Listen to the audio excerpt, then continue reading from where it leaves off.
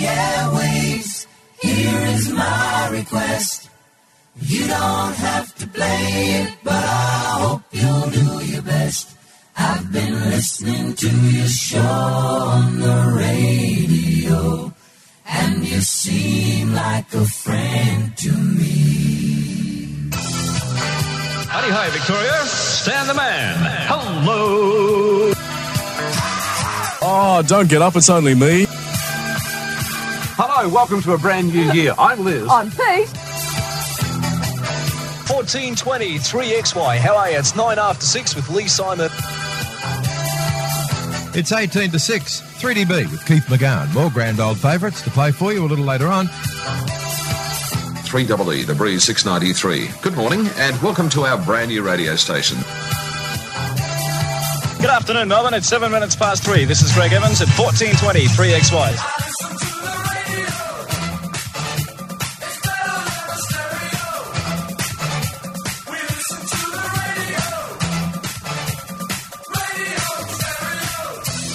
Well, hi and welcome once again to Pilots of the Airwaves. It is our 40 minutes or so where we catch up with the people behind the voices who were friends to a whole generation. Today's guest has influenced the listening habits of millions of Australians for almost 5 decades through innovative programming, an ear for detail, and her ability to gather great teams together. As one employee noted, Cherie employed me in 1986, and to this day, I'd walk through fire for this woman. She's an amazing woman, leader and friend. At 20, she taught me the value of working hard to achieve a dream. She was so tough, but incredibly fair, and the thought of disappointing her was something her entire team couldn't bear, so we all did the job we needed to do, and then a little bit more. The afternoon sky hangs low in Perth today. It's not really a gloomy day, but it's funny how clouds can sometimes just kind of take the edge off a day. But there's usually something or someone to offset it. A friend, your love, a smile, words, music, PR music. Cherie Romero, welcome to Pilots, and thanks for joining us. It is an absolute pleasure, Paul. Okay, Cherie, let's go right back to the Cherie at high school. I would suspect that you would have been an active member of the SRC, probably chair of the Students' Social Committee, and that pesky kid that was always making recommendations and suggestions to the principal. Close or way off the mark? Way off the mark. I was the odd one out. I was the bullied one. I was the daggy one. I was definitely not that academic. I had to work really, really hard, and I was always in trouble. I think the only thing that saved me in high school was being good at sport. So I was really good at swimming and I was really good at netball, and that's the only reason I think I even was noticed. So tell us, how did you end up in the record library at 6PR in the early 70s? Long story short, I always wanted to be in radio.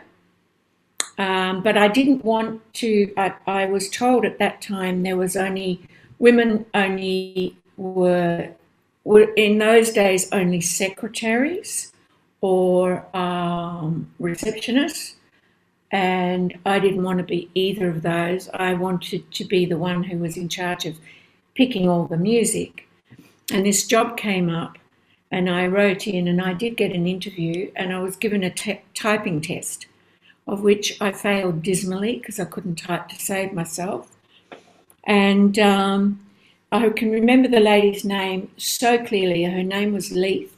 She had about a 12-inch miniskirt on. She had the beautiful nails. She was glamorous and absolutely perfect. And she said, "You're very nervous." I said, "Absolutely nervous."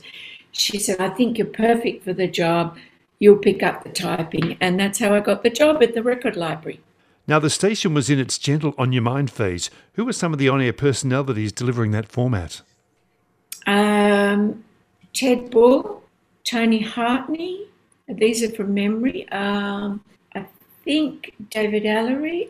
There were a lot of Rhett Walker chosen announcers with beautiful voices. Peter Sinclair, Philip Lear. I'm scrounging at names here. You know what I'm picturing. I'm picturing a photograph which we're all in at the time, and that's how I'm picking them off. But that'll do. Some great names there and a great recall as well, Cherie. So the position of musical director came up at the station and you were appointed, therefore making you the first female music director in Australia. Why do you think you were considered the best person for the job? I worked my butt off, 18 hours a day, 7 days a week. Sometimes, because I wasn't driving at that point. I didn't have a car.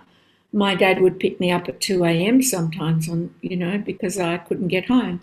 But I decided that if I was ever going to move from typing logs and doing stuff, that I would learn everything I could from the then program director, and I absorbed every single thing I could. The program director got fired very quickly, and there was no one to do the job of picking the music. And I said, look, I can do it until you find someone. So I put my hand up. I applied everything I learnt over those a year and a half, I think it was. They said, okay, you're only temporary, girls don't get these jobs. I said, that's fine. Anyway, I just kept doing it, and we had great ratings, and I had a wonderful understanding. It didn't matter that I was only a kid, basically, but playing music way out of my target demographic. I absolutely had an appreciation for every type of music, and I learnt it all, and it became the base of which I applied all of my music directing roles and in the future program director. So they couldn't find anyone. Ratings were great, so they said, oh, look, you can have the job. Well, I thought, yes, I've finally got the job, and that's how I became the first music director. Now, Cherie, so many of our guests credit their first appointment as their greatest learning experience. What did you learn at 6PR? A lot. Don't get caught up in all of the drama. Be respectful to everyone, from the receptionist to the general manager. I think respect, and I also put my trust. I put it out there. I was very trusting, and whilst that sometimes didn't work, I figured if I gave that trust, that I would be given the trust. So I think that those things, trust and respect, were two very good values.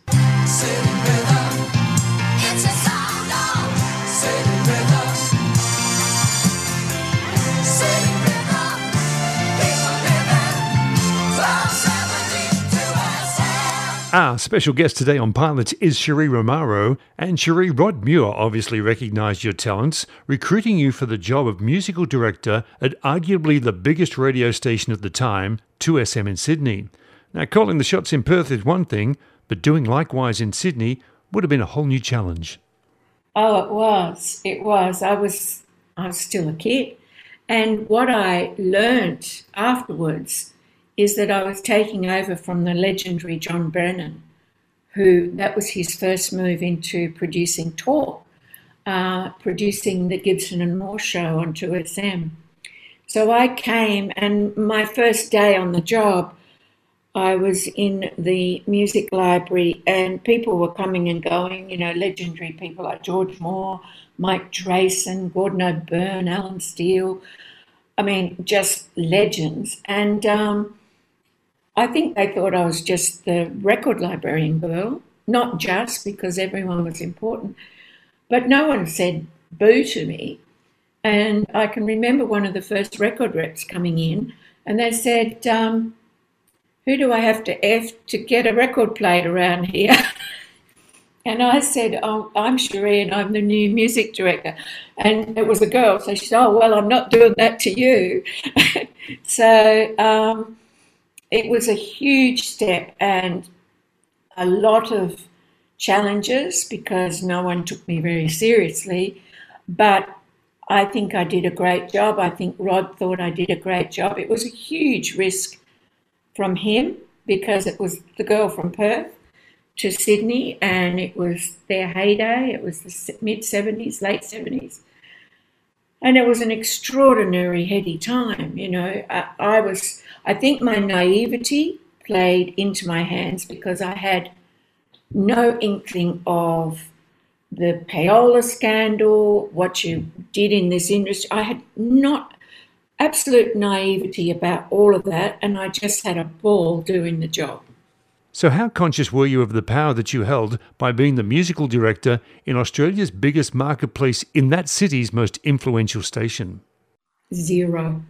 I had no idea how important it was. It wasn't until many years later that I realised that if I play, like I knew if we played a song, it would be top 10. But I really did not realise that extent of power in inverted commas until many years later, and I think that's probably a good thing because I could have easily gone off the rails. Okay, Cherie, for all the good calls that you made, was there ever a group, artist or song that you overlooked at the time that went on to prove you wrong? Well, not an artist, but a song. In fact, I had a bet on it. I don't know if it was the same period, but this sticks in my mind. Trevor Smith, I don't know if you remember the legendary Trevor Smith. I remember Hey Jude coming in on my desk, and I played it and I could hear this Judy, Judy, Judy. I thought, what a load of crap from the Beatles. And he said, I bet you, I forget what we bet, I think it was something like $10 or something. I said, it'll never be a hit, Trevor, never be a hit. Anyway, of course, I was dreadfully wrong, and to this day I remember that day clearly. But I did get him back on one. He said that Bridge Over Troubled Waters would never be a hit. I said it would, so I got him back one. So what made the whole 2SM experience so exciting? Look, you've got to understand that I loved Sydney. The minute I landed, I felt at home, but I'd never been exposed to record company functions, free tickets for concerts. Even though we had all of that in Perth, it was on such a small scale. And so to be privileged, to be treated literally like a queen, and I still didn't kind of get it, but to get the best tickets to the best concerts, to be treated so well, I've just felt privileged, you know, I just felt so privileged at the time and really didn't understand it all, as I said, till later. But looking back, I thought, God, that actually happened to me. You know, it was just amazing time. So it's back to Perth as program director to an ailing 6IX. You moved the station from the bottom of the ratings pile to number 1 in double quick time. Simple question, how'd you do it? Someone taught me a long time ago, go for a point of difference. I had a little bit of help. So Rod sent me back to Perth to learn my craft as a program director or content director. And him and Rhett were doing consultancies at that time. And it was sort of like a prelude for a precursor for the FM format. So I created a station. It was called Easy Rolling 6IX. And I decided to play music that no one else was playing, but was very familiar from those heady early 70s, late 70s days. So there was a lot of stuff that wasn't being played by, you know, the Van Morrisons or the well, in those days, the Cold Chisel or, you know, Breakfast at Sweet, all that stuff wasn't being played. So I put that together as a music universe with some very strong, familiar tracks that you would hear somewhere else. And then I hand-picked a lineup, and you've got to remember it came from an old talkback, so there was a lot of bloodshed, and it was not a nice thing to have to say goodbye to some really high-quality presenters for many years in Perth, the Peter Deans, the John Fry, I mean, really extraordinary careers. But I had to do it. That was my job, and put this lineup together. And I can take no credit for myself, but it was such a great team. We were like gelled from day one. We all knew the vision. We all knew where we were going. I was the leader, but I had an extraordinary team with Peter Sinclair and Peter Tanowski doing music and production, and as I said, that lineup of wonderful on-air talent, wonderful. So what was the reaction to you and the station in Perth after such an impact? Well, first of all, I was called the Wicked Witch from the East for getting rid of so many people. But what they didn't realise is I was actually the girl from Perth. But 6 p.m. at those days had been number one for decades. And this was the first time that they had been beaten since, I think, the Gentle on Your Mind days. And so to go from last in the marketplace to number one was, and in such a fast time, was an extraordinary thing, and I didn't expect it. Like, in fact, a little side story, Paul, if I can indulge, was when I had a very tough board, which was Channel 7 6AX, and when I first came over, there was lots of scepticism, as you can imagine, drop this talk format. You've got to go on a new thing. I can remember being called up after the first 2 survey books because I knew we'd go down before we'd go up, and probably go down even further than what they were. And they said, Cherie, look, we can't keep funding this. It's not going to work. And I said, one more book. I said, it will work. I said, I can feel it, because you could tell by the reaction, the phones and in those days it was phone reaction and contest reaction. So they gave me that one last book, and it became just below 6 p.m. from memory. And then the book after that, we beat them. So but I was on the bottom of my knees, literally begging for a bit more time, because one of the biggest, I think, challenges even today is when you find your point of difference and you set your vision, give it time to go. Don't keep chopping and changing, and don't throw it out. If you know it's right. If you don't know it's right and you've not done your homework, well, it wouldn't matter how long time you've given it. Now, I suppose one of the real endorsements of your industry knowledge and skill set was your involvement in preparing FM licences for stations in both Perth and Sydney. What sort of information was collated in those submissions, and what sort of research was required? Oh, God, Paul, that was so hard. The submissions were about, in old language, about 6 inches thick, so they're quite thick. It had everything from what community service you would do, your news, everything to the second had to be documented, how you would fund it, what advertisers you would be approaching, what was your music format, what was your target demographic, what was your technical specifications, where were you going to house the radio station, etc., etc., etc. And it was a huge thing. And I was requested to help the late Brian Treasure do 96 FMs, Rods for Triple M, and Rhett Walkers for Melbourne. And we got all of them. And then Rod asked me to be the inaugural program director for Triple M, but then I was also asked to do Perth and Melbourne. I decided to come back to Sydney. But yeah, those licences, I would never want to go through that again. Was that a hard decision to make? And why did Sydney get the nod? I felt at home at Sydney. I felt I knew the audience. I thought that Rod would, no matter what the tough times were, he would stick with it. Not that the others wouldn't. I definitely didn't want to go back to Perth. I felt I'd outgrown Perth professionally, not personally, or my family was still there, and I'm very much a family person, so it was a tough decision.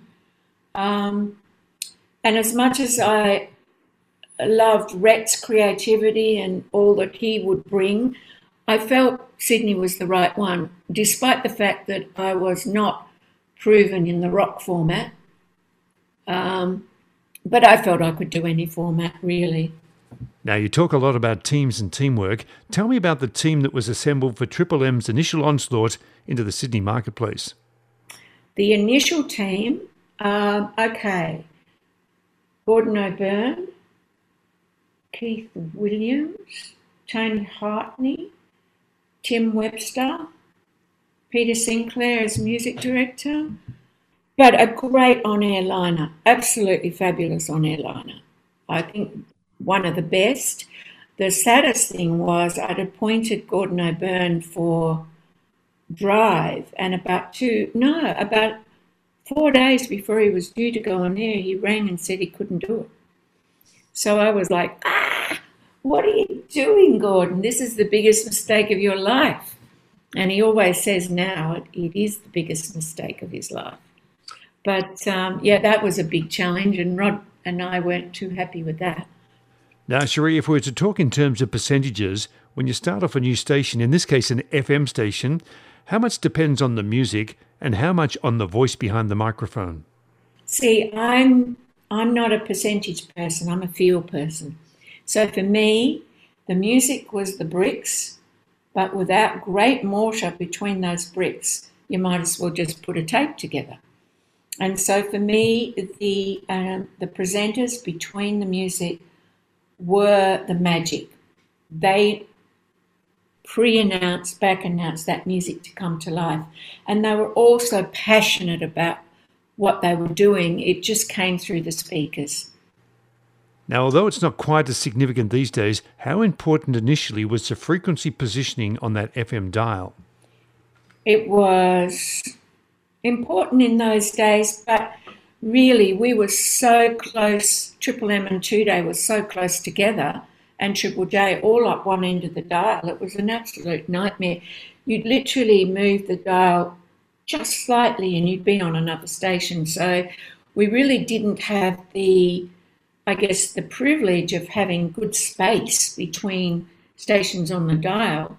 You know, it was very difficult. 104.1 and 104.9 was 2 Day and Triple M. I'm heading out and moving easy. It's time to hit the road once more. I'm moving out on Highway 104. And 104 ain't got no blacktop, got no lanes, no center line. That road is just a highway in my mind.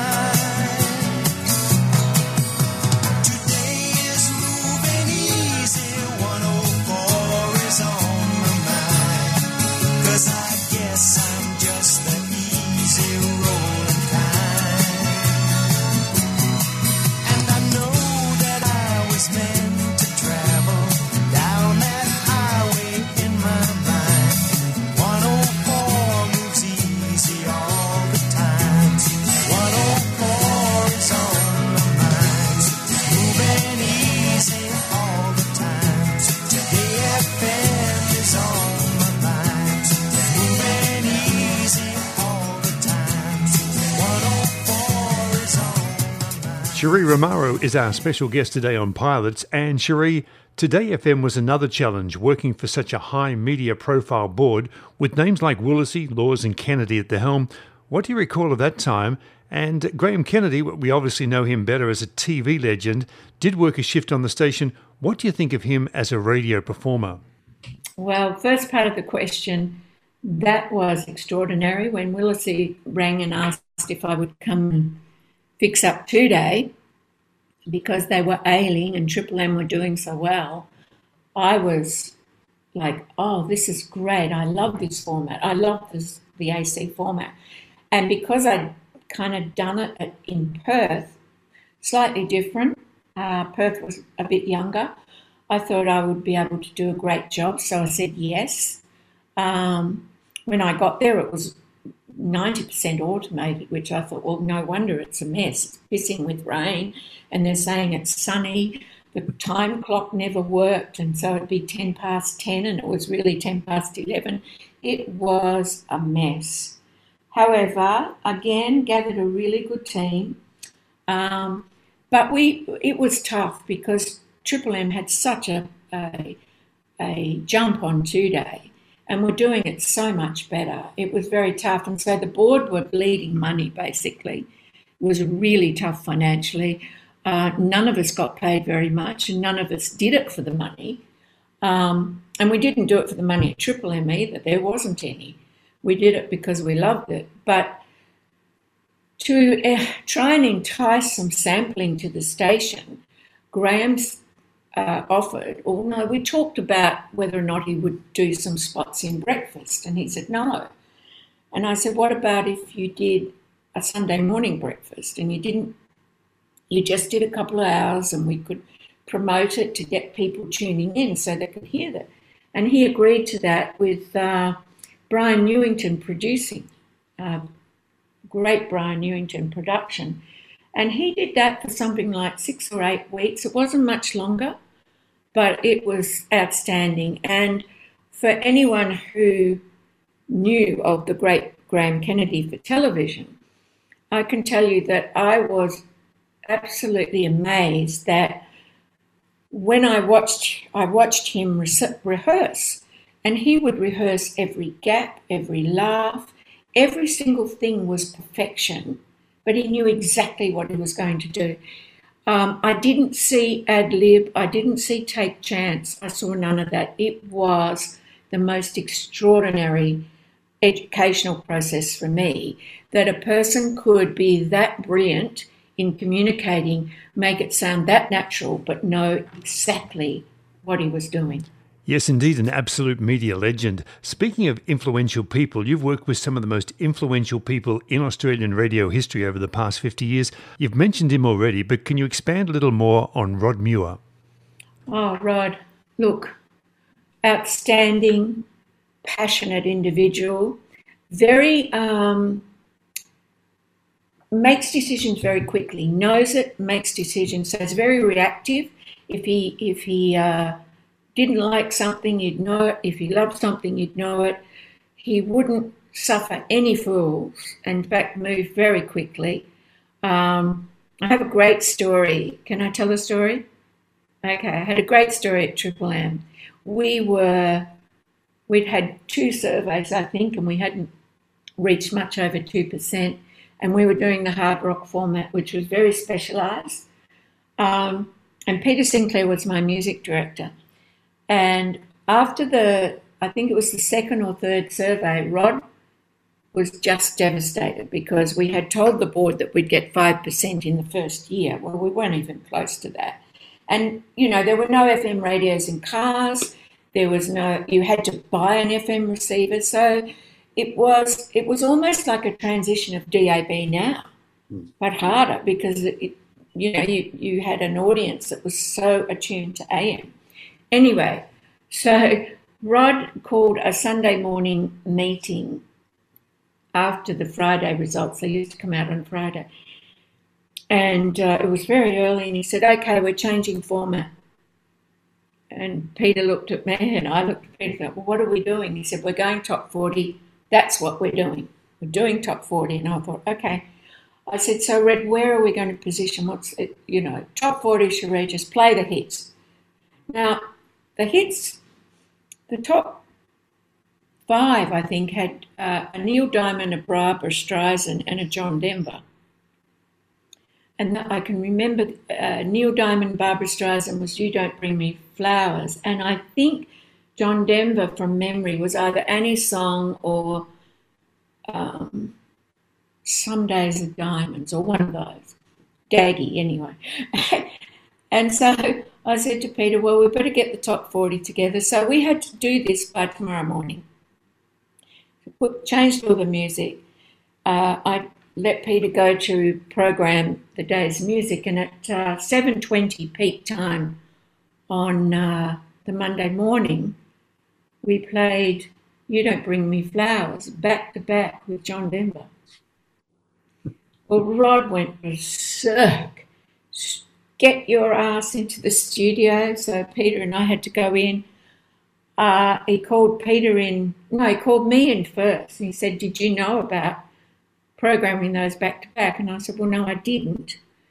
And Peter said, well, I did it. And Cherie had nothing to do with it. And Rod said, well, why the hell did you do it? And he said, they were top 40, they were top 5, and if they're good enough to play, they're good enough to play back to back, and that was it. Well, Peter was fired on the spot.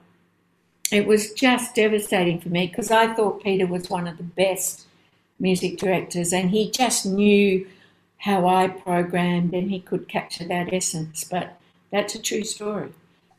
We never played in Denver or Streisand or Neil Diamond again, I can tell you that. Yeah, I bet you didn't. What can you tell us about Rhett Walker? Rhett, creative, considered, totally opposite to Rod. Rod was reactionary, led with his gut, knew where he was going to do, and absolutely did it. Rhett programmed every second. He knew exactly what he was doing every second, 24/7, as a general manager. And in fact, I took a bit of the both of them, and they helped mould me to the creative person that I ended up being. But Rhett was very considered. He would do a lot of theatre of your mind. So he would do weather imagery to capture the day. If you were listening to a radio station which was managed by Rhett and it was raining, you would hear it's 25 degrees today, and you'd hear the sound effects. He was a perfectionist of the highest degree, and I can't speak more highly of his creativity, but he did it in a considered manner, whereas Rod was like gung-ho. In terms of on-air people, you've also worked with the great Bob Rogers. More recently, Bob Rogers, amazing person. In fact, I saw him a couple of days ago. 94, I think he is, or 93 now. And had we not been bought by SEN, I would have kept him on the air on Saturday nights because he did a brilliant job. Totally prepared, knew his stuff, outstanding. And when I got there, I thought, oh, God, how can I use Bob? Well, it was really easy. Put him on, make his own show, 6 hours, and let him go. Don't touch him. Gee, a 6-hour shift for a guy that age, that's just unbelievable. He's extraordinary. I can't tell you, he's extraordinary. And I automatically, at one stage, he created a show which I rang him and I said, Bob, what are you doing? You're playing all these songs that the station's playing. You're not supposed to. I'm doing what I think you'd want. I said, no, you do what you want. It's your show. Those 6 hours are yours. You don't have to prove it to anybody. You've got your audience. You go for it. And we had a wonderful understanding from that day on. Now, Cherie, you also achieved another first in 1992, being appointed Australia's first female radio network general manager at the Australian Radio Network. What were some of the challenges you faced and successes that you achieved with that particular appointment? Oh, God. Okay, when I went there, it was to specifically, it wasn't for that title, by the way, that came later, but Group Content Director was the title at the time. And my job was to launch the Mix strain across the country. And when they acquired WS and Gold and the other stream, to launch the Gold strain. So to align two formats nationally and to launch the Mix format. And again, a point of difference to everything that was being done. 2 Day was CHR and WS at that time were Hits and Memories, so we positioned it Gold so that it wouldn't plagiarise the sister station. And that was a huge challenge. We had the Canberra stations, we had regional Queensland stations, we had Melbourne, Adelaide duopoly. The only duopoly we didn't have was in Perth. And I was on the road pretty well every week, exhausted. I was a new mum, 6-week-old baby. And it was a challenge, I can tell you. And I made lots of mistakes along the way. but I also learned a lot. And again, I had an incredible team, and I'd like to just mention John Williams at this stage. John Williams was my general manager when I went to the Australian Radio Network, and the late Brian Byrne was the chief executive, but the Albert family were the board. And the Albert family were incredible board to have, the best, well, one of the best. Eon Broadcasting is a pretty damn good board as well. But John Williams was an incredible general manager to work with. He basically supported me all the way, and if he thought that I was making a mistake, we would talk about it, and he would just go, Sheree, have you considered this? He was fantastic. And one of my favourite managers to work with was John Williams. Okay, let's revisit a couple of incidents from the 70s and 80s. Now, 6IX was involved in football broadcasts while you were the program director, and at one match you were helping out with the stats, but were refused access into the commentary box because you were a woman. What do you recall about that one? You've done your research, haven't you? Very well researched. I recall everything about that. In my very early days, Paul, I really wanted to be a sports commentator, the only female sports commentator, as well as doing music. It's my other great passion is sport. And yes, I was refused. And the reason it was refused, my sports director said that, Sheree, you can't come into the box because the language is terrible and we can't expose you to it. And the VFL, WAFL, Western Australian Football League, have said no. And I said, but I've heard that language before. I don't think that's a good reason.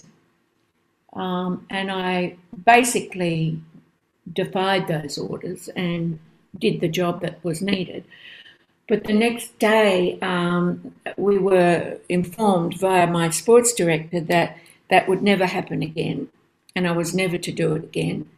And for a girl who had kind of a quiet passion to call the odd sports event, that was pretty horrible. And so there was no way out. But Bob, who was my sports director, came in and said, okay, I'm going to go back to them, Sheree, and say, if you can't do it, we're pulling out a football broadcast completely. And I was like, what? We can't do that. And he said, yes, we can. And anyway, that was the threat that went back. The short answer was after that, they conceded, but I never got back into the box, and it all just went away. But it was a horrible time because I was really sports fanatic, and I still am. Now, Sheree, in the late 80s, you look in your diary and note that you've got an appointment with an unfashionable at the time former king of pop and his manager coming in to spruik the artist's latest album. What were your thoughts before, during, and after that now significant meeting? Okay. Yes, Glenn had run and asked if I would have a listen to this album before, they had it was ready to be released. And I was always a huge fan of John Farnham. Hated Sadie, hated all his early stuff, but loved his voice. I thought his voice was extraordinary. So I was very keen to hear this album. And they both came in, and I had an office just to the right of the left of the reception area. And Glenn came in, but John didn't. John went into the boardroom. And I said, where's John? He said, he doesn't want to be here. He just wants to be in the boardroom.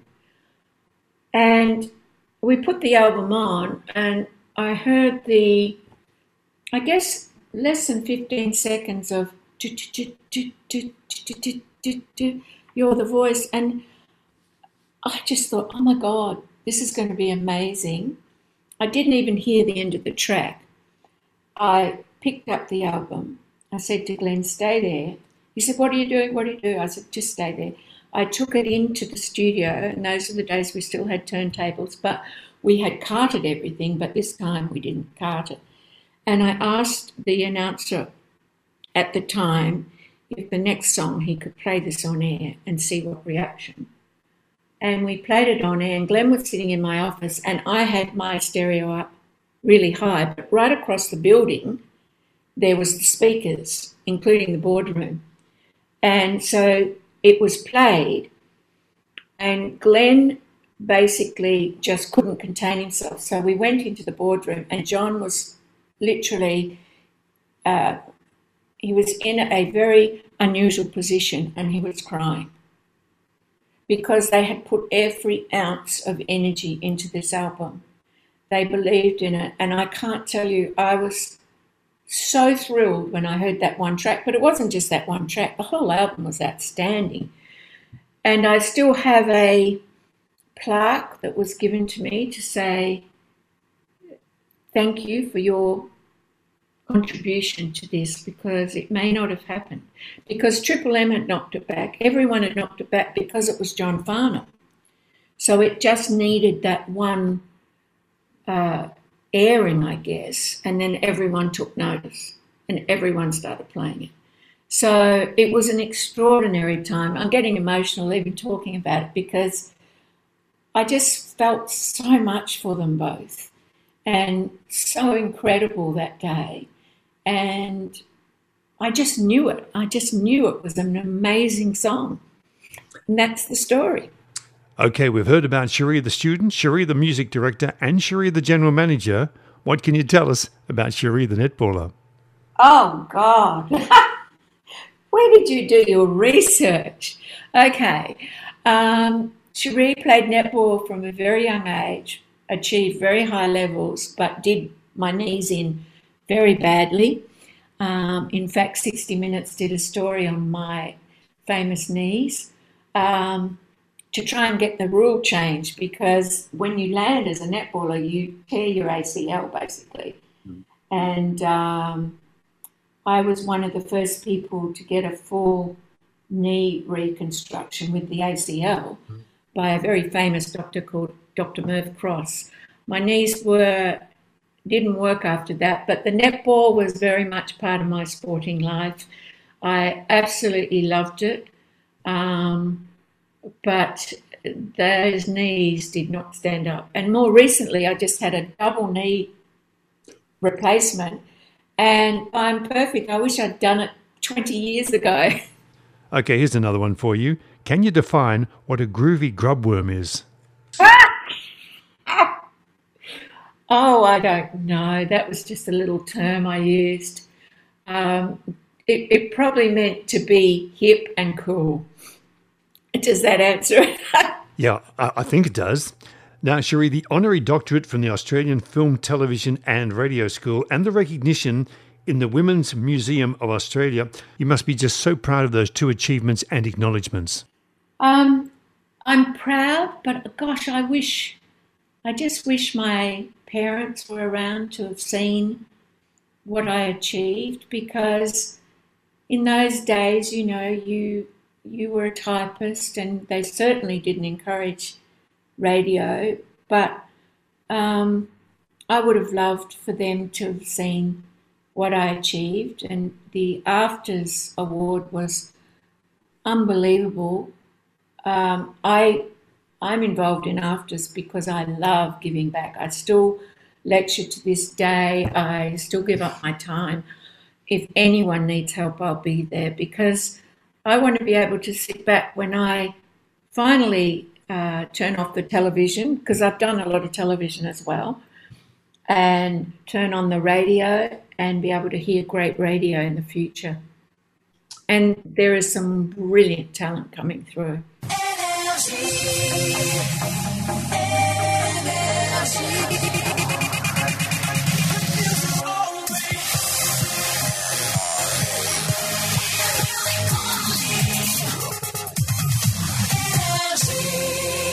Okay, Cherie, let's knock over these dozen or so questions. First one being, where were you when you heard that John Lennon had died?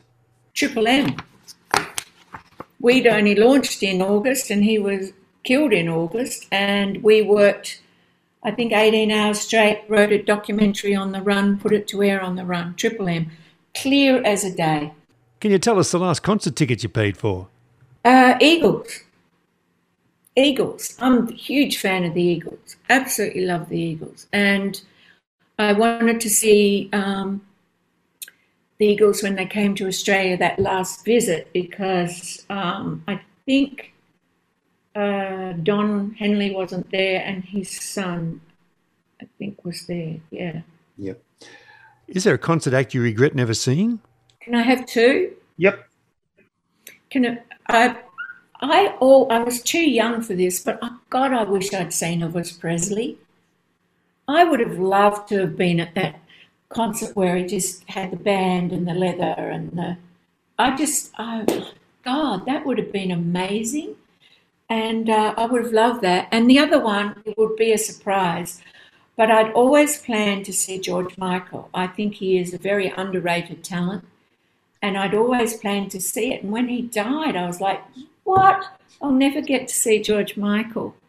Okay, who was the on-air personality called into the boss's office most often? Doug Mulray. Doug Mulray, followed closely by Mike Carlton. Skyhooks or Sherbet? I wasn't really big on either of them, although I had a crush on Sherbet's manager at the time, Roger Davies, so I guess I'll be Sherbet. The Rolling Stones or the Beatles? Both. Could not separate them. Cherie, do you have a most treasured piece of memorabilia from those early radio days?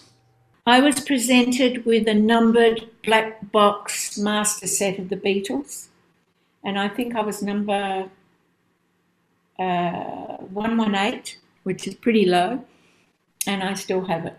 Hey, nice one. The biggest risk you took that realised your biggest return? Oh, going from AM to FM and also borrowing $10,000 to buy shares in the Triple M network, which I lost every cent. It was a huge risk, but gosh, FM was great for my career and it was the right move.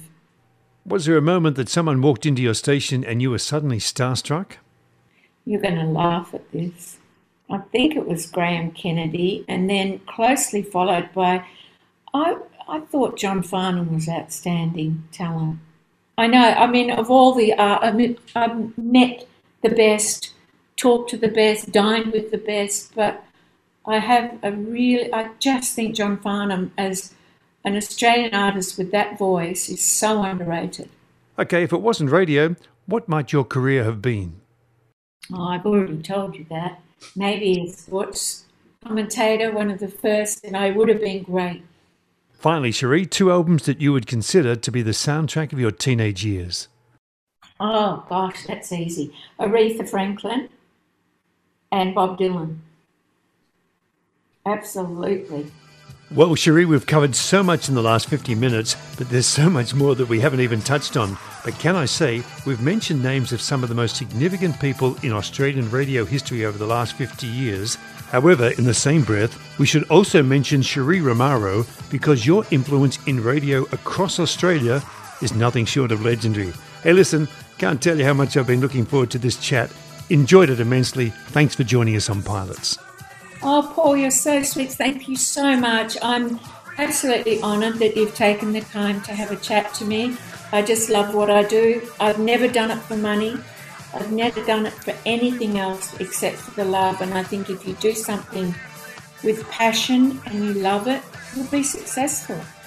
Cherie Romaro on Pilots of the Airwaves.